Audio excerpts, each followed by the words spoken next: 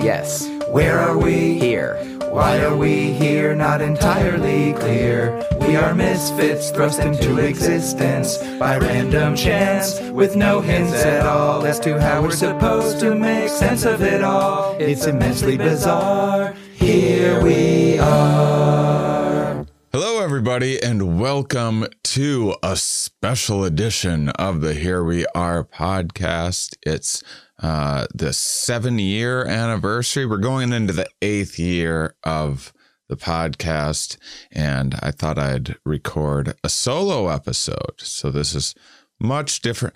Just in case you happen to be tuning into this one, and this is the first ever Here We Are podcast that you've listened to.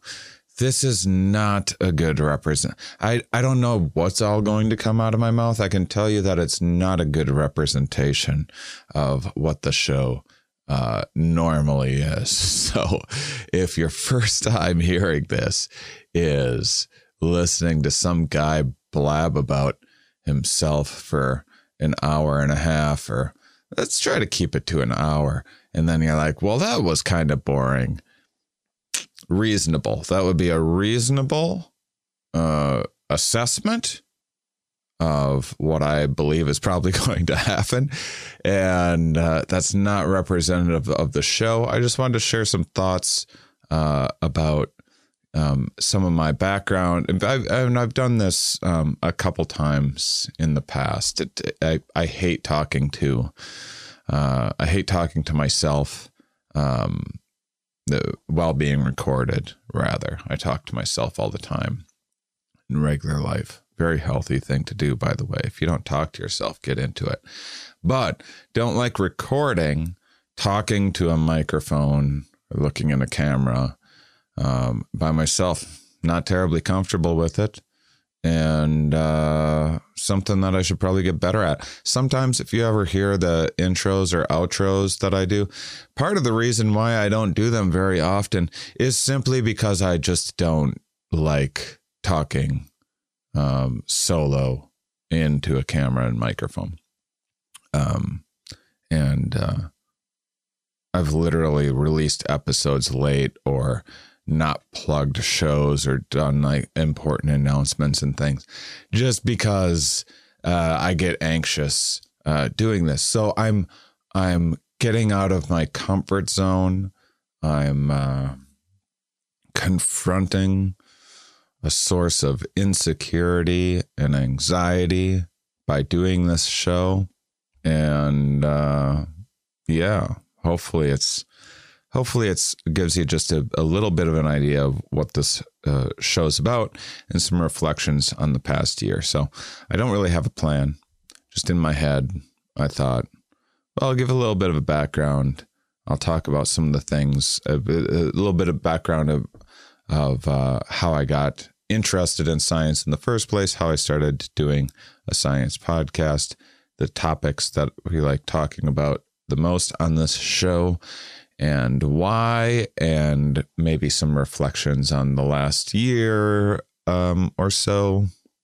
I think it's been about a year since I did one of these, and perhaps some thoughts about the future, or share a few of the ideas I have in other projects that I'm working on. So we'll see if I stick to any of that. Who knows?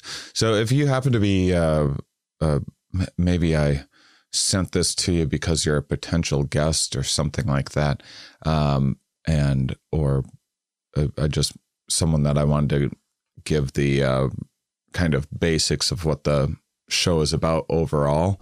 The main topics that we talk about on the Here We Are podcast, lots of how the mind works. It's quite a bit of, I particularly like thinking about the evolutionary underpinnings that gave rise to our many preferences, the way that we think, our conscious experience. So one of the things that, and I'm going to make this a very, very 101 simplified basics type stuff. But one of the things that I'm very interested in is so when we think about evolution, it's easy to think about it as, hey, okay, cool. We were these apes, and then we started standing upright, and isn't that neat? We have evolution like made our thumbs the way they are, or something like that. And what a lot of people aren't privy to, and the topic that I just find endlessly fascinating, is what were the pressures through time? What were the pressures through our ancestors, not just human ancestors, before humans, our ancestors that gave rise to early humanity, and what pressures were faced after that? What pressures were faced by all of life on Earth that created various predictable kind of behaviors and biases and things like, for example, negativity bias is a very simple one. And with any of these things, it's often way too simplified and can't be applied to every situation, and context is important. But just the idea that, if a good thing happens to you, that's great and everything. But if a bad thing happens to you, that could mean the end of your life, and that cost is much higher. That cost that might make it so that you never spread your genes on. And because of that, some of our ancestors that were a bit more cautious intended to weight negative experiences greater than positive experiences, survived and reproduced more because of that, in spite of the unnecessary anxiety that has caused modern humans and so many of our ancestors, and it's not a perfectly calibrated thing. The smoke alarm goes off at burnt toast sometimes, because that it's better to have that safer than sorry calibration than to not go off when you actually need it. So there's a lot of biases like that, and a lot of them have evolved over time. There's environmental influence as well, which we're also very interested in on this show. But why are you attracted to the people that you're attracted to? How have how have you as an individual changed over the course of your life, and what influenced that development across the lifespan?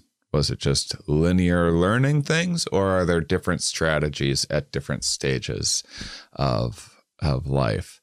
Stuff like that, endlessly fascinating to me.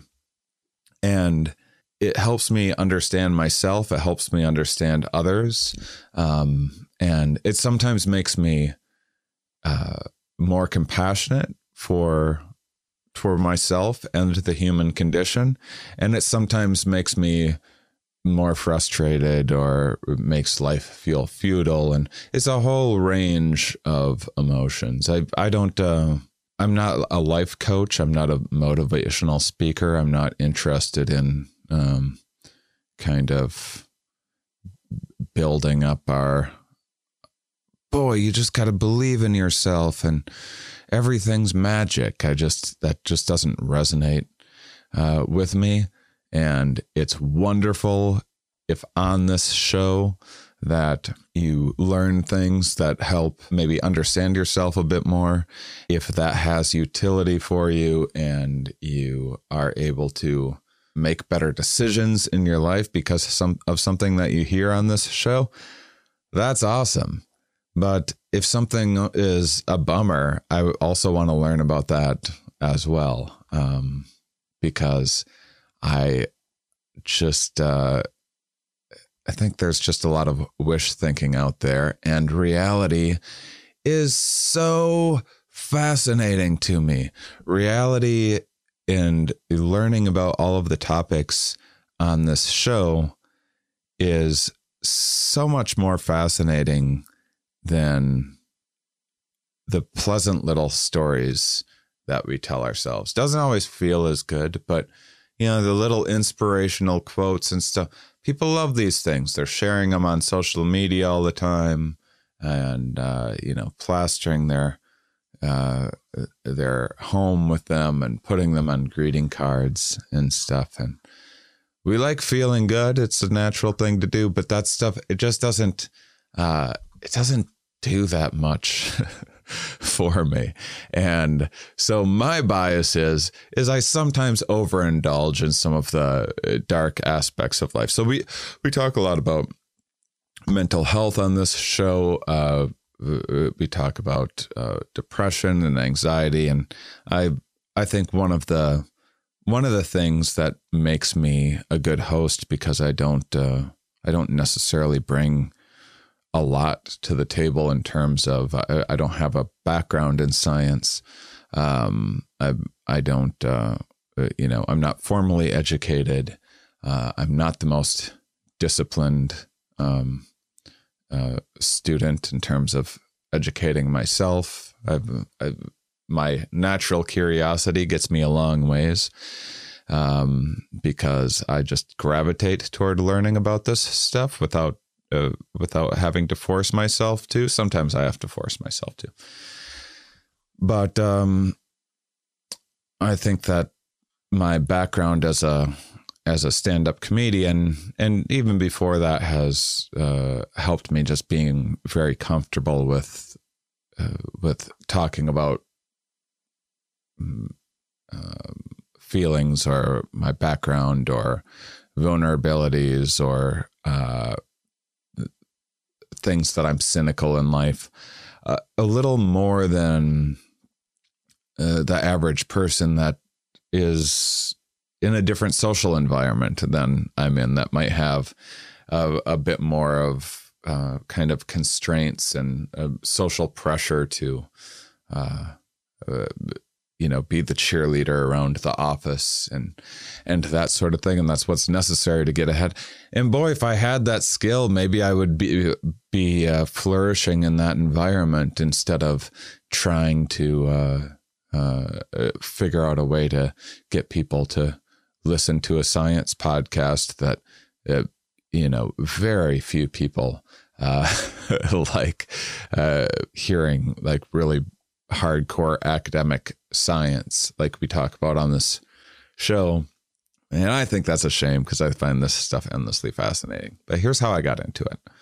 So you'll obviously be able to play this podcast at like 2 times the speed because I talk slow, and I didn't think about this ahead of time.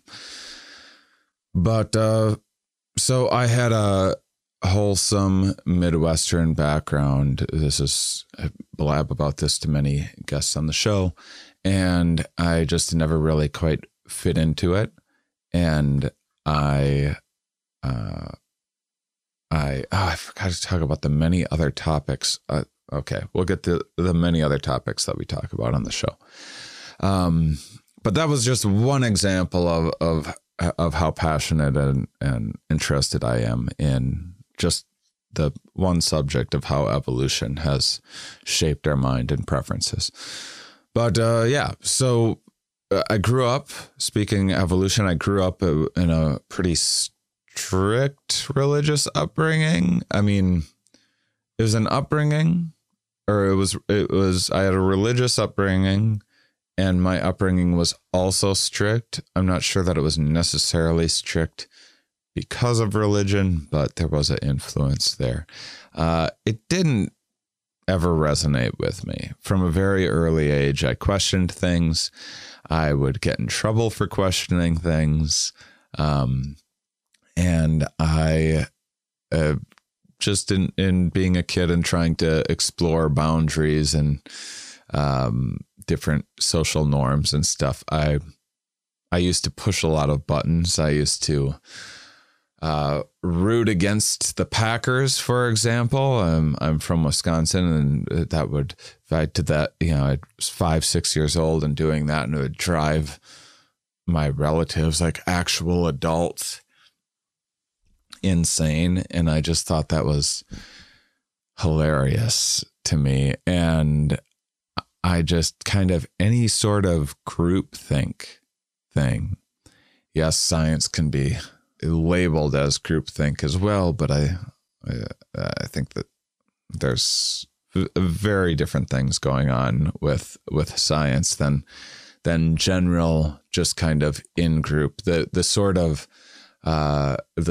in-group communal experience that people have, going to church, going to the sports games or a concert or whatever else. Nothing wrong with doing these things and enjoying your social life, but that's a very different kind of inclusive social experience than the kind of academic working away in the cubicle. And I also don't find it to be, although we're all in our echo chambers and everything, I've found scientists to be fairly independent. None of us are perfectly independent thinkers. As part of the nature of the job, it's kind of about questioning, about thinking critically, about trying to falsify things. You don't go into church or a sports game trying to falsify a belief. You go there rooting for that belief to be true, even if it isn't. And that's that's one of the things that science is pretty unique in, I would say. But anyhow, my religious upbringing messed with my early life. I didn't like it. Maybe if I was brought up by a bunch of scientists, I would have rebelled against science as well. But I didn't like it. And I was kind of a closet atheist since about the age of 10. I didn't even know that there was such a thing as being an atheist. I thought I was the only one in the world, which meant either I was crazy or the world was.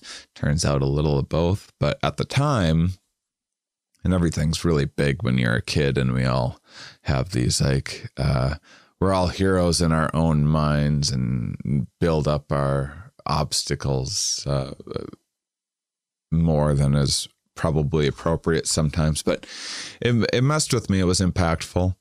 And when I was a teenager, so early on, I decided I wanted to be a stand-up comedian. And once I decided on that, then that was truly like, yep, I don't care about the school stuff. What does it have to offer me? And that's a regret that I have, and might have been influential in getting me so into educating myself and reaching out to academics. And as someone who never had an interest in college, it's a bit ironic that now I find myself talking with so many college professors. But what happened was once I was like, I'm going to be a stand-up comedian. I don't need anything from school. I'll do the things that are easy or enjoyable to me. Like math was pretty much the only thing that I enjoyed in school. And sometimes there'd be like some English assignments that I'd have fun with and use as an opportunity to, write a funny story and get some laughs or whatever. But outside of that, I was really just rebellious, and it was a handful for my parents and teachers and things like that. So I did not like my childhood at all. Didn't like it. Couldn't wait to get out. Couldn't wait to become an adult and move out and become a big time stand-up comedian. That was where my head was at. And so as I became a teenager and weed started becoming a thing that people were smoking, there's finally this opportunity for me to have philosophical conversations about, I'm talking feeling this out for years ahead of time. Best friends of mine that I couldn't even be like, hey, do you think that God is a thing though?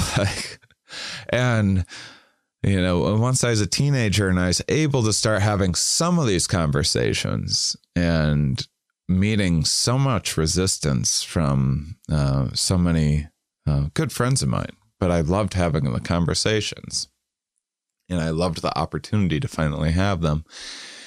And because of that, there would be lots of questions of, well, if this and that isn't true, where did the universe come from? Where did all of this come from? And this was around the time that the internet first became pretty widely available, and I had the first personal computer and stuff. And so, started looking into it, mostly just so I would have arguments to debate my religious friends. And I would say that I was a pretty angsty atheist. I was a pretty cynical person, and I always just kind of thought everyone was just kidding themselves all of the time, and including myself, but it's easier to see in others. So I get out of high school and I had like a kind of a,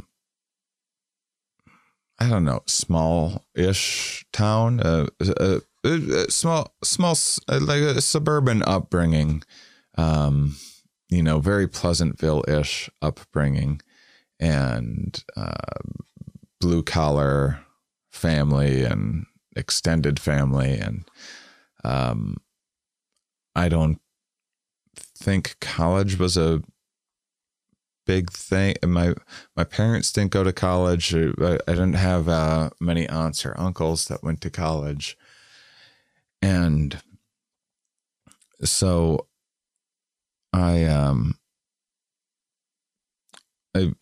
got various jobs. I took factory work. I worked with my dad making countertops and stuff for a long time. Didn't get along with my parents. Didn't like working for my dad. Got some jobs at like a grocery store early on, and then factory work as an adult. And I got into drinking pretty heavily, like right outside of high school, as I was trying to save up money to move to, like, I'm going to move to New York City and become a stand-up comedian. It was also the time that I started having fun. I started enjoying myself. I started, like, I would go to, various college parties and stuff like that, even though I wasn't going to college, and actually had fun and got to feel cool and got to have friends. And that delayed me for way too long. I ended up working in factories and stuff, worked in a furniture factory for a long time. Finally, when I was 23 and I was just miserable and realized it had been 5 years since I had left high school, which 5 years is nothing, but your first 5 years of official adulthood that's everything there is at the time. And I'd done nothing, all the stuff that I said I was going to do. And I was just miserable. And I was working in this factory that I hated. And it wasn't even that bad of a job. It was just, doing not at all what I wanted to do or intended to do. And so finally, I had a friend moving to Boston, and finally I just tagged along with him and just did what I had to do to scramble enough money together and make it work. So I get to Boston. I'm almost 24 when I start stand-up comedy. Fortunately, other than pretty severe stage fright in the first few months, which is very normal, I just had a really natural, I always kind of thought in peculiar ways. And so I wrote good, absurd jokes. I had a good delivery. I used to just watch endless amounts of stand-up from the time I was about 10 years old till the time I was about 30. I used to watch stand-up basically every day. I mean, hours and hours and hours of stand-up every week. And, you know, I was a real student of the craft. And so it didn't take me long to start moving up the ranks. And then in record speed, I kind of, these things happen more these days with people getting discovered on YouTube and stuff. And then you can just kind of pop out of nowhere. But at that time, there wasn't, you know, you started open mics, you moved up the ranks, you would eventually hopefully get discovered for a small comedy festival and do well there, or win this or that thing, and get to go into a bigger comedy festival, and then a bigger comedy festival, and then maybe an agent or manager sees you and you catch a break that way. And I actually progressed pretty quickly, and that stage of things, that's just kind of how the business worked at the time. And was really one of the last people to catch kind of a big break in that kind of old model of how comedy works. And this is, you know, I didn't have a social media account at the time. I remember just hating the idea of social media, and turns out I was right. So many arguments with my representation that forced me to get on social media, but I wouldn't do anything else. I had no interest in a TV show or anything else. I just wanted to do stand up, and it was this pure art form that I loved so much. And then I started traveling internationally. People internationally had themed shows. Doing these, you may have seen Nanette on Netflix, which is a kind of a one-woman show, and quite a bit different than traditional American stand-up. But a lot of people internationally do these festivals where you do a one-man show, a one-person show. You dive into a theme and construct this whole thing. And that was a model of getting discovered internationally at the time. And I wanted to work more internationally. And here I was working within this model of getting on late night television and, you know, doing short, absurdist jokes or whatever. And I was like, I just want to travel internationally more. Okay, what do I do? Write a one-man show or something? What would it be about? And I remember early on I had this, I just realized I had a lot of time travel jokes in my act. I just always found time travel amusing. And I'd read some physics books and stuff from time to time. And it was never a big reader, but when I did read, it was always science books, or even just things like Popular Science magazine, which suited my attention span quite well, you know, where it's just like a few paragraphs of a fact, or an article that takes up a couple pages, maybe. And I started gravitating more and more to that sort of stuff, and then like getting into more advanced reading, like Scientific American or something like that, right? So I'm reading a lot of these things just naturally as a hobby. It's strange looking back, because it never even occurred to me to put that into my act, or to have that stuff as inspiration for comedy. It just didn't even occur to me. And it was just a hobby. It was just something that I was naturally drawn toward and I found interesting. I will say I did like the idea, once I had a stage, I did like the idea of shitting on religion. I had a lot of Jesus jokes and stuff like that. And I liked pushing buttons too. And so then I was on the road and I'm going through like the South and Central Time Zone and stuff like that. And oh man, I would love to, tell some Jesus jokes there or whatever and just push people's buttons.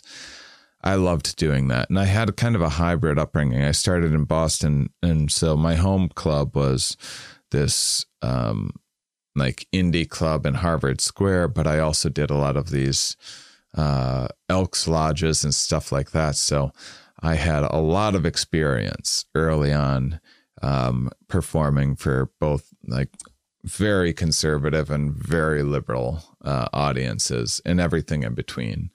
But I wasn't unfamiliar with any extreme. And I actually liked being on the road. I liked the idea of changing people's minds more because it seemed hard. As I got older, I started to think, well, people just need to be pointed out. Need it pointed out why they're wrong. That's what people need.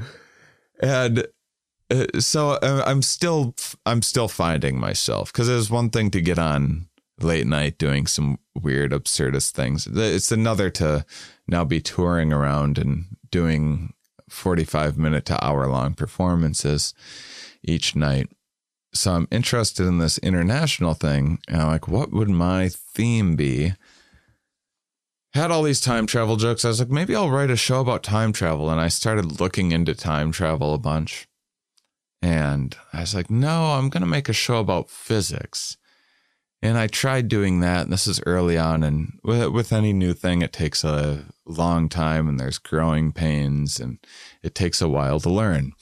And that never went anywhere. And then I kind of had a few things happen. I kind of got what my main goal was. I got this Comedy Central Presents that was just a half-hour special. I shouldn't say that just a half-hour special. It was a big deal at the time that most comics, would kill for. But it was a goal of mine that I reached. It was a dream. And I reached it long before I kind of considered it possible. And it was kind of like, well, okay, the next step is an hour special. And then that would have to be a more cohesive thing, because just short, absurd jokes work well in small increments and having commercial breaks and that sort of thing. But having, I found out from being on the road that you want a more cohesive show, and you just kind of want to mix it up a little bit more when you're doing a longer show. All these things had me thinking, and I also just wasn't having my dreams come true wasn't as fulfilling as I thought they would be. And so I also was drinking quite heavily at the time, making some mistakes, making a lot of mistakes, broke because I was just bad with money, still am. And I was just kind of getting really frustrated, I guess, a lot with myself, but just what is the point in anything? That's been a theme of my life. What is the point in being here and living in this existence? And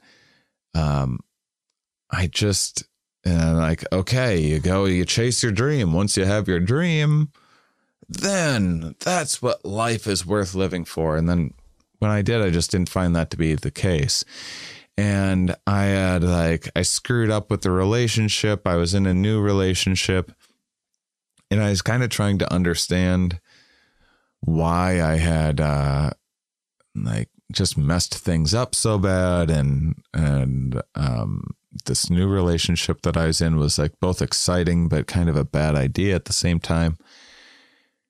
And it was, I'm not a big weed guy, but at the time I was just in a little bit of a phase of smoking a fair amount of weed and once in a while eating mushrooms and stuff and watching a lot of Animal Planet. And I started watching a lot of like David Attenborough documentaries and things, and just starting to make connections of like, oh, wow, that courtship behavior looks a lot like awkward situations I've been through and stuff like that. So I thought maybe this would be, at the time, there was a lot of pressure on me to come up with a TV show idea or something like that. Thing that I wasn't interested in at all.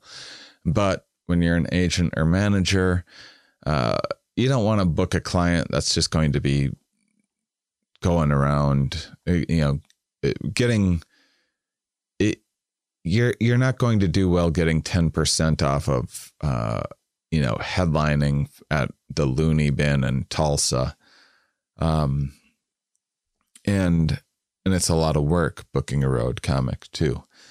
And so there was just lots of pressure to try to get me to come up with something I was more interested in. And I just thought, this animal behavior stuff, there's something here where maybe there's like a science of sex show or something like that you could do, where you can use animal behavior to get away with saying more inappropriate things. And so I started digging into that, and I started digging into the science of sex. And I just really, as someone who had believed in evolution for a long time and read about evolution, there was just something about getting into evolutionary biology and seeing it in terms of relationships, in terms of mating behavior, in terms of what we're attracted to, that just started changing the way that it just started shifting the way that I saw the world. Not only that, but it also, as I started expanding that outside of mating behavior, which happened really quickly, because I was like, oh wait, this is way beyond some, some hook to get a television show. This is incredibly important stuff. How is this not taught in school? This is so important for people to know. And I just started kind of obsessing, and then I started, understanding where a lot of our belief systems evolved from, and some of the utility in our belief systems, even if the beliefs themselves are incorrect, some of the kind of social bonding and that sort of thing, and internal drives that those beliefs can help promote do have a lot of utility. And it helped me kind of become less of an angry atheist and more just interested in, okay, so when someone's like believes in Bigfoot or whatever, like, what a stupid thing to think, right? But just saying, oh, well, that person's stupid, that's not a satisfying enough answer, because plenty of intelligent people, believe in Bigfoot, and plenty of dumb people don't believe in Bigfoot. And so why is it that people would believe something that is so clearly untrue? And what things do I believe are untrue that I'm convinced and very sure of, despite them being like maybe as incorrect as believing in Bigfoot? That's kind of the thing that I was obsessing about at this stage. And in the meantime, I had started reaching out to some scientists. I'd see someone give a lecture or something like that I thought was especially interesting or charismatic or whatever. And I just started emailing people and being like, hey, I would like to do something that combines science and comedy. Are you ever in LA? Or I don't know what this is, but there's something here and I want to put together a show that combines science and comedy. That's all I know. I don't know how I'm going to do it. And I found out in a hurry that, man, a lot of scientists were just so helpful and enthusiastic, even though, man, I look back at some of those early conversations and I just did not know very much at all. I mean, I still don't, but now I can. I mean, I can go to say a dinner with a bunch of scientists, and as long as they're not going down a rabbit hole of like really, really, really specific jargony thing, and it's a little more of a kind of philosophical conversation about some of the basics of, say cognitive biases or something, I can hold my own all right in a conversation. But man, and I still have a long ways to go. But at the time, I was just pure enthusiasm alone, and I didn't really know what to do with this. There was a stage when I just quit doing regular stand-up, and I just started riffing with ideas, and sometimes it would go really well, and then sometimes it would bomb horribly. So I really started jeopardizing my touring career at the same time that I was having like these relationship issues and sort of starting to have some like mental breakdowns and stuff as well with figuring out what I wanted to do with my career. Over time, the pieces started coming together. Yeah, I made a special called Mating Season that's on Netflix, and it's got some okay stuff in it and everything, but it's just not at the level that I'm at now, and it was kind of meant to be. I learned from that it was overly accessible. I tried to really reach across, and now when I'm touring in the South and the Central Time Zone, I'm in these Elks Lodges and conservative places. I wonder if I can talk about evolution in just an interest rather than attacking people's beliefs for being dumb. What if instead I just presented fun information about, say, animal behavior or mating lives or whatever, and introduced some basic concepts about evolution that way? That would get people thinking. That's what I was excited about at the time. I was like, oh, maybe there's a way to get people more interested in science. That way, it's not that people are dumb, it's that they haven't had access to these ideas. No one's ever been exposed to these ideas. If they were exposed to these ideas, my goodness, clearly they would see things as clearly as I do, and the world would change for the better, and we'd no longer be as dependent on superstition and that sort of thing. Right. So that was my next failed idea. But along that path, that's when I started this. It was around that time that I started this podcast. Again, didn't know what I was doing at the time.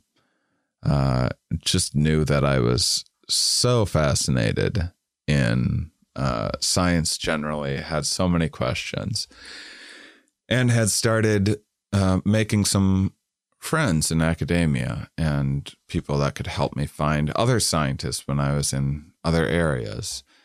And so I, 7 years ago or so, I released the first one of these podcasts. And in the beginning, I was exceptionally intimidated. I still am pretty often, because I'm talking with someone that knows so much about the subject that they're talking about. They're probably smarter than me generally as well. the amount to be under the amount of stuff that I need to learn to then, like, really, if this was a full-time job, the number of hours to like truly prep for one of these, if I had the bandwidth to do it, would be insane. You know, I'd be wanting to take a class on a given subject every week or two, just to keep up with interviews. I do quite a bit of that stuff, but not nearly as frequent as I'd like. One, I just fall out of it sometimes, and two, I just have so many other things going on. And this podcast was never meant to. At the time that I started this podcast, podcasting was so new, and it was always just about growing an audience. It wasn't, at the time, I never even thought, I wonder if I could do that for a living, or I wonder if you could make a bunch of money with a podcast. I mean, I knew some people that had or were starting to, but it just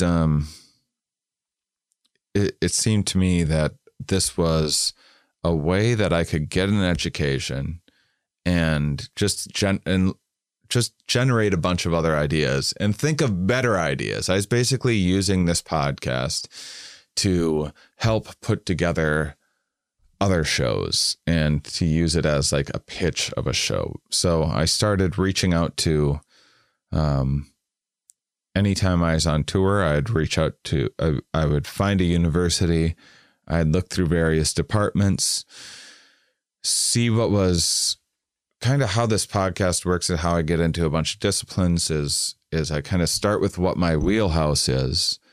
And then I try to find someone that's kind of close to that wheelhouse, but outside of it. So I'm always continuing to learn something that's pretty new, but it's not so far away from something that I know that I don't know what questions to ask, or I don't know what the hell the academic's talking about or whatever else. And that's not always the case, but that's kind of when I'm searching for somebody, that's often what I'm looking for. And so it went from kind of evolutionary biology stuff and evolutionary psychology stuff to just general psychology, learning about sociology more, learning about things like behavioral economics and say mating behavior were things that grabbed me as, oh, this is something that you can. I've always been very aware that your average person just is not going to give a shit about science, just ever. And I mean, there has been times when I'm like, maybe I'll present it in a way that it will get people really engaged. But the average person, I mean, boy, it's, I talk with people all the time, and it's so rare to even hear. And there's plenty of like popular science podcasts out there, but it's rare to hear in real life anyone saying anything scientific-ish sounding ever. I mean, most people are,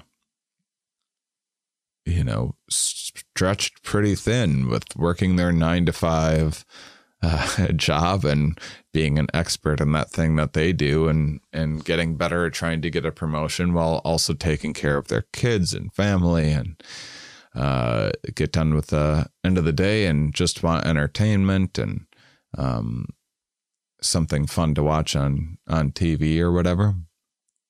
And that's kind of just natural and easy.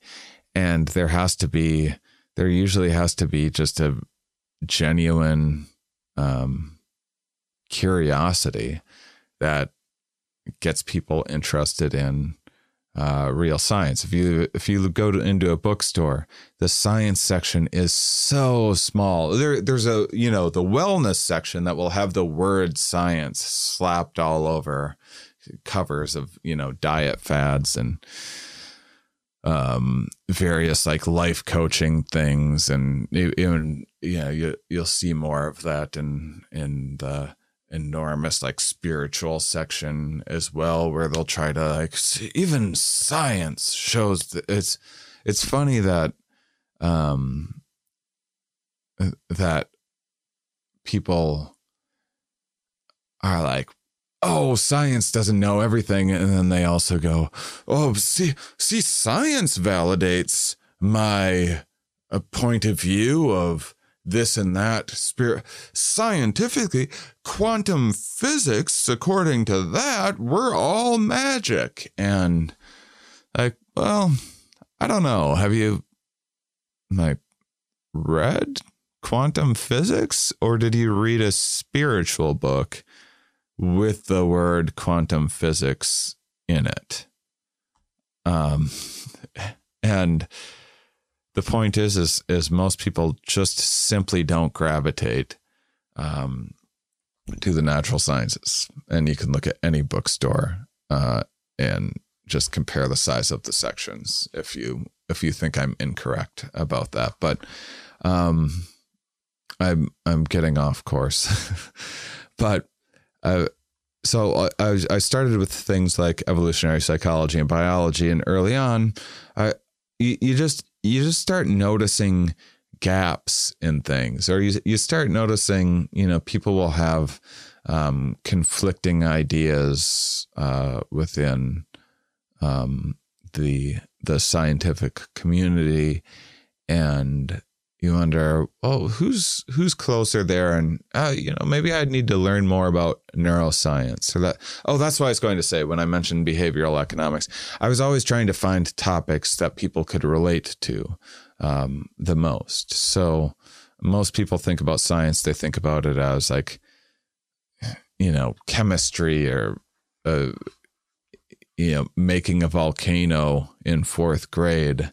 And that's what science is, or dissecting something. That's what science is to a lot of people. And it's kind of like dry, boring, or gross, or useless, and who would need that? And so I tend to focus, this isn't always the case, but I tend to focus on things that kind of more directly impact our lives. I think all of the various disciplines of science impact our lives and can better our lives and are incredibly important. But we only have so much time, and it's intuitive to care about the things that affect us the most. So things like mating, things like how do you get more money? Why do we spend in peculiar ways? And like I have mismanaged finances so many times. Why does that happen? And so I just kind of kept on branching out into more and more fields, all while taking, online courses to get kind of 101 amount of knowledge for as many different fields as I can. That's basically how I try to prepare for this show. I reach out, at least when I was touring, I'd randomly find universities, and that was an important thing early on as well. So I thought, well, there's this idea about science too, that it's pretentious, or these ivory towers or whatever, and or like people get their ideas about what scientists are up to from television. It's like these exciting stories of mad scientists plotting against us and stuff that,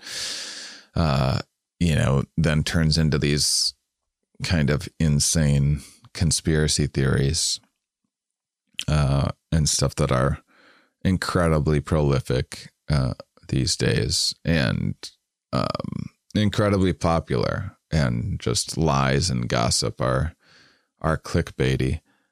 when I was touring, when I was finding just random academics, I was going to,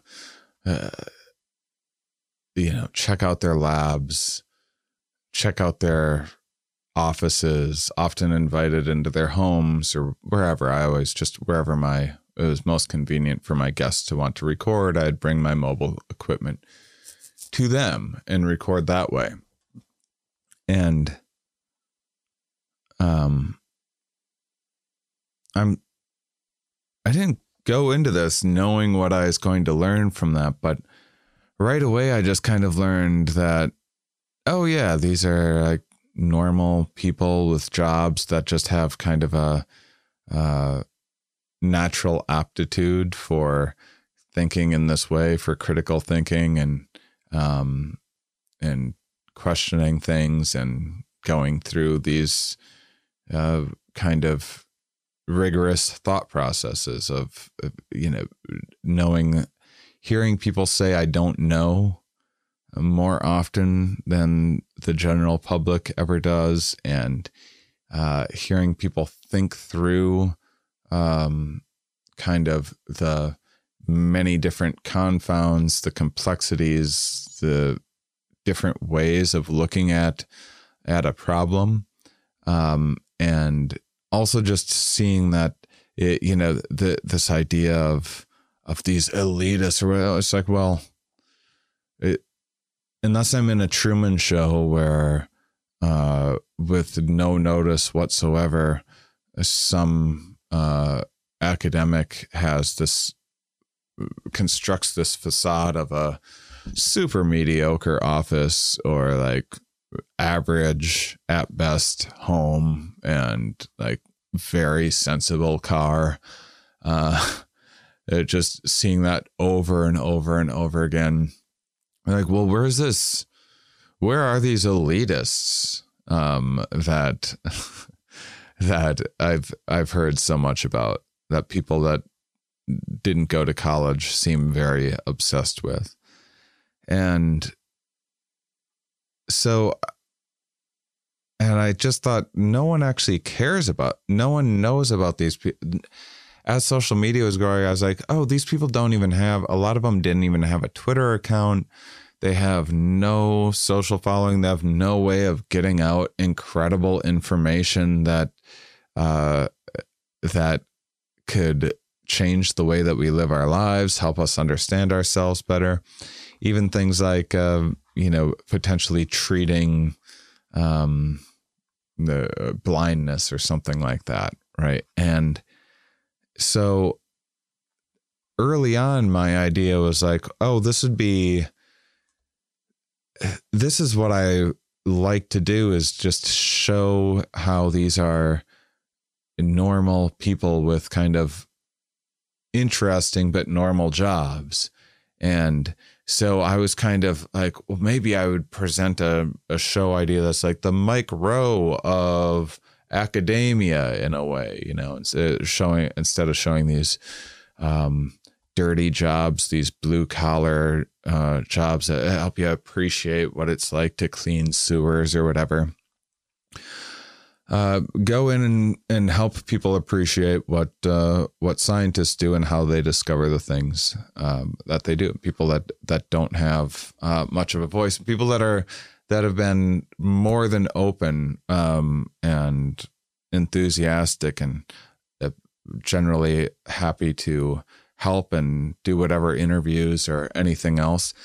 And I just absolutely fell in love with the scientific community. I love the way that they think. I love how they're far more patient with people than I am. That's for sure. I think when you're a professor and you need to every day get up in front of a bunch of disinterested, hungover freshmen that ask just the dumbest questions imaginable, and you kind of need to train yourself to approach that with curiosity and everything else.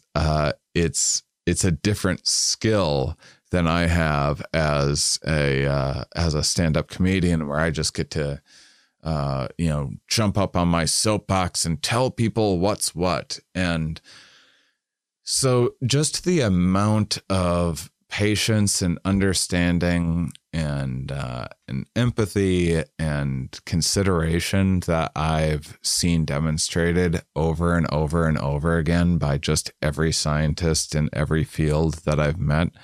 Not that there's not, certainly exceptions to that and everything, but just so generous with their time and so thoughtful. And I've gotten to learn so much doing this show that it's just been, absolutely incredible. And so because of that, I was just always kind of getting a free education, and I was touring, and I never really, I mean, if this podcast would have became like, oh my gosh, this Here We Are podcast just changed my whole life and became the most popular thing in the world, like, great, that would have been wonderful. But I just never, I never thought of this as other than like a credit to put in advertising for live shows or people are like, oh, this comedian interviews a scientist. That's interesting. And people come into shows, or when pitching a potential TV show or something, being like, oh, I've interviewed 400 scientists, things like that. That's where I thought there would be an advantage to doing this show from any kind of a financial or business standpoint. I didn't really, and also growing the kind of audience that I like, because I find that the audience that's into this show is just fantastic. They're intelligent, kind, thoughtful, curious people. And I'm not saying that to pander. I'm saying that because I do lots of different shows, and I've done lots of different things over the years, and I've pandered to obnoxious drunk crowds. I've done all the like button pushing and dick jokes, and I've been everywhere, and I've always been a big drinker. And so I've like hung out with just every kind of crowd and had drinks with just every kind of person. And when I meet listeners of this show, they're just the people that I wish my audiences were 100% filled with. Because even when I started doing more science themed shows, like a show called Stand Up Science, and I still have to advertise to I use themes to get strangers to advertise to come who don't necessarily know who I am, or, aren't on my mailing list, or I'm not like big on their radar, even if maybe they heard me on a podcast or something in the past.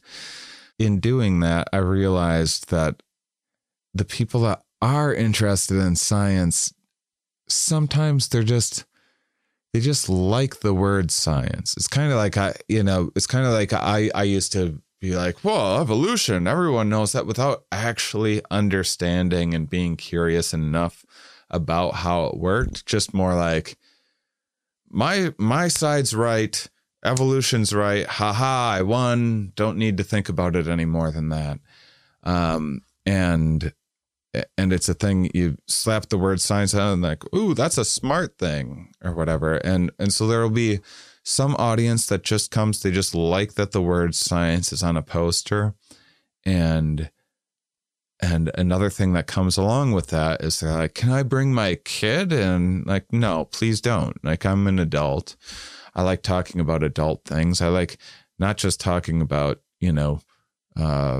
say sex or something like that. That might be inappropriate or awkward if you bring your kid. But not just like dirty things, but just talking about dark subjects. I love talking about suicidal thoughts and depression and just mortality and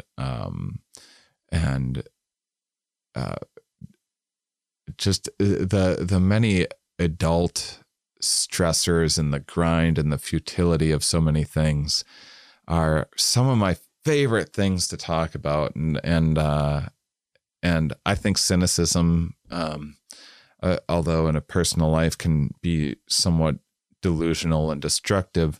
I think when it comes to comedy, I think it's a really fun tool when used appropriately and not overdone. And so, people that actually listen to the show that stumbled upon me for whatever reason just tend to get things in the way that I get them from just tend to be really naturally curious people that are also self-educated. Because it's a lot of times, I have scientists that listen to this show, but it's a lot of times, factory workers or people that drive truck or whatever and are just naturally inquisitive, intelligent people that just didn't go the traditional college route or didn't fit into the, hated school like I did, but are smart people that like learning things just kind of on their own terms.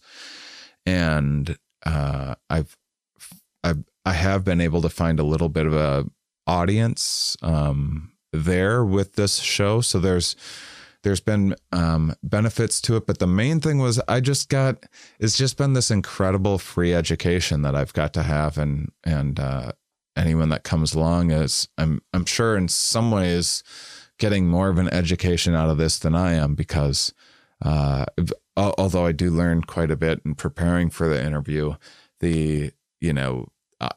I don't even know what the hell that I said after half the interviews are over. I don't even know what they said. It's just kind of my adrenaline's going a little. I'm focused on a lot of things that aren't just learning. Like when I'm taking a class, I'm not on the show, I'm reading a book or taking a class or something, and I'm truly like, how do I get this content into my brain? That's a very different thing than, all right, how do I sound interesting? How do I ask interesting questions? How do I make my guests sound interesting? How do I set them up to succeed and that sort of thing?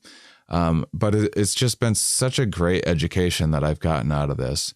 And then COVID happened, and then my touring went away, and all of a sudden I was like, well, is there a way to make a living off of this show? And I just don't. So there's a lot of things of like figuring out algorithms and stuff like that.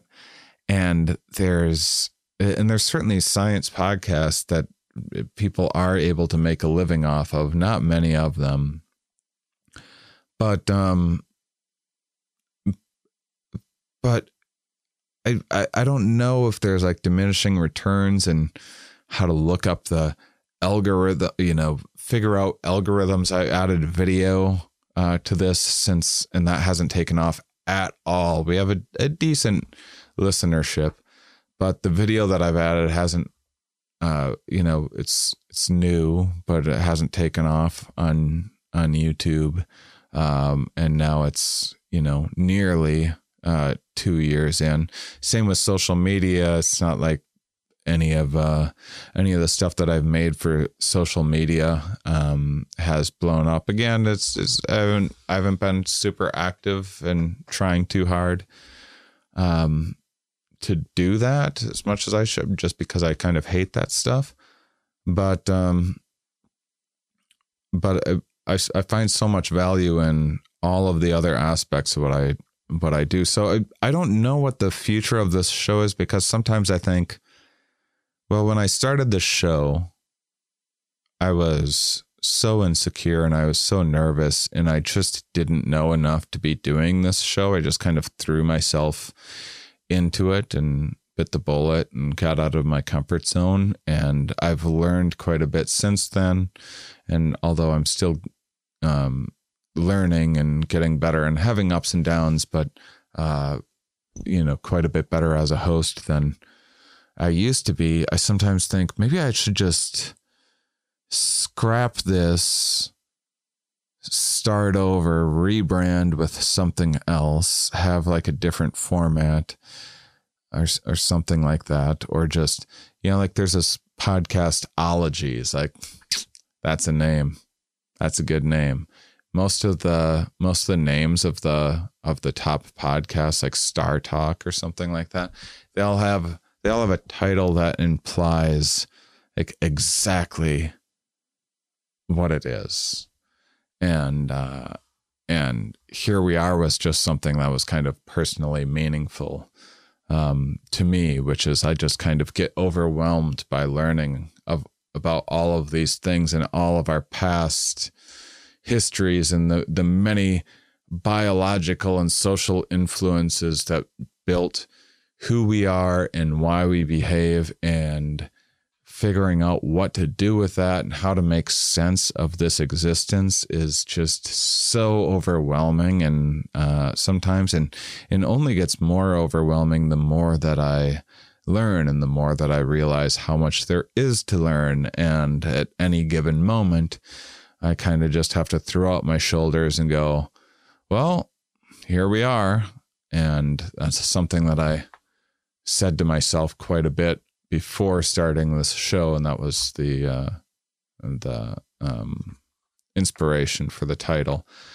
So here we are starting the 8th season, and I'm going to keep doing this, and I'm hoping other things that I do will grow my audience, which will then trickle in over here, which I think this show you just have to be in the right mood for at the right time. And depending on, I think that there's a lot of just kind of fun, turn your brain off comedy podcasts that are really entertaining and well suited for when you're doing data entry or something and need to pay a decent amount of attention to what you're doing, but can kind of check in and out. And this podcast, and Mind Under Matter, is a little bit more like that. It was part of the intent with Mind Under Matter, as it's just much more accessible. There's more laughs along the way. I don't know how I could create a show that you could learn more from than Here We Are, but it requires attention, and people have to be in the right headspace and everything else. I have listeners that listen to this while they're cleaning or taking a bath or whatever, or driving to work, and can devote just a bit more attention to it. And so I'm still sorting out what I want to do with this show, but I just one thing's for sure, after 7 years of doing this, my love and interest in science and of meeting all of these people that work with it and think scientifically, that's the big thing that I think will come across with this if you listen to this show enough and hear so many people from so many different disciplines, is that what you'll notice is that science isn't always just about, learning, doing math or learning about chemistry or certain molecules or this or that.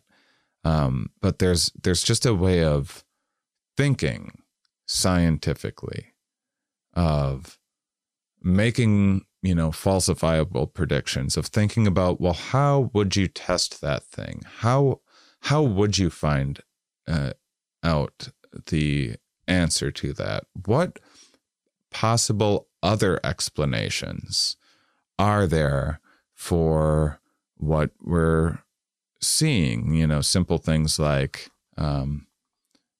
correlation versus causation type stuff. These two things look to go together. Did one of them cause the other one, or not? Just things like that have been ingrained in so many of the people that I talk to that I think rub off on you when you listen to enough scientists talk. It's just a style of thinking critically that anyone would benefit from in any part of their life and any job that they have, and will I do think create a there's sometimes you learn a bunch of new things. And for me, it'll make me feel like hopeless or, oh, what's even the point of anything? This is, I'll learn something kind of some dark truths of the universe or whatever. But I do think that learning more and learning to think better, which is something that is, always a work in progress.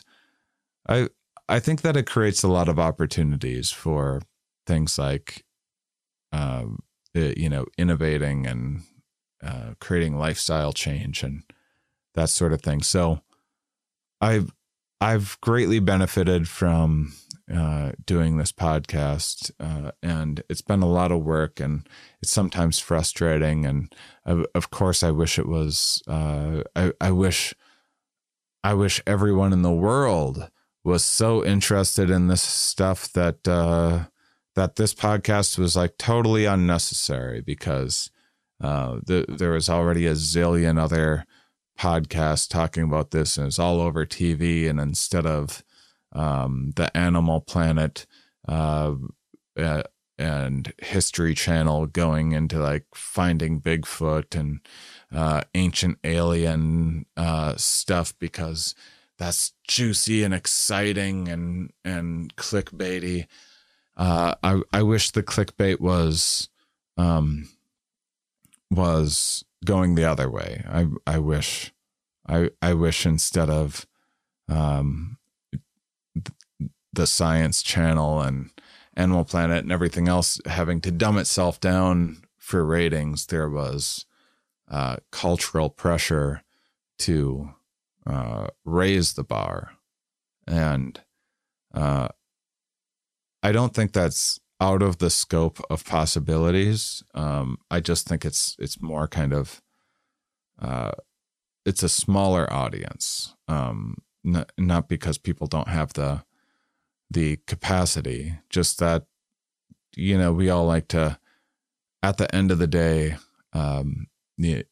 most of these intelligent people I talk to that have incredibly mentally demanding jobs indulge in the same dumb shit that the rest, love catching some sports ball, or, going to the bar and having some drinks with friends and, that sort of thing.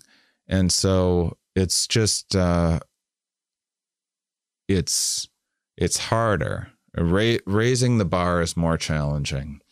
It requires a greater attention span. It requires a greater level of interest and curiosity.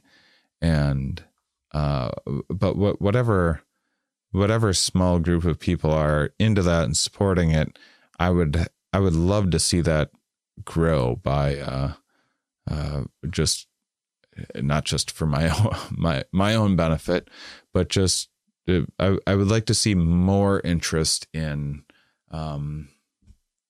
things like David Attenborough documentaries and stuff that are do well and are popular. But I think everyone, even though they aren't perfect in any, just everyone should sit through a season of Planet Earth or something like that, and truly appreciate this existence that we are actually in, and just how fascinating actual reality is, and that we actually get to experience all of this. You're never going to get to meet Bigfoot. And if finding Bigfoot is what gets you out of bed in the morning, hey, more power to you. But it's a shame that people don't care about actual primates that can be studied, that we can learn about ourselves from, that are potentially going extinct, and we need to be more aware of some of our impact and endless things like that. So that's why I like to say that those of you that listen to the all the way to the end of this podcast, you're my favorites. But it's truly, people that listen to this show, obviously I'm biased, but people that are just into that sort of, into learning more about reality, which is endless and endlessly fascinating. There's going to be bits and pieces that are boring, and are going to be harder to get through, but it's so worth it. And it increases our appreciation for life. It increases our ability to navigate reality better, in my opinion. And so here we are in the 8th season of the show. Thank you so much for listening.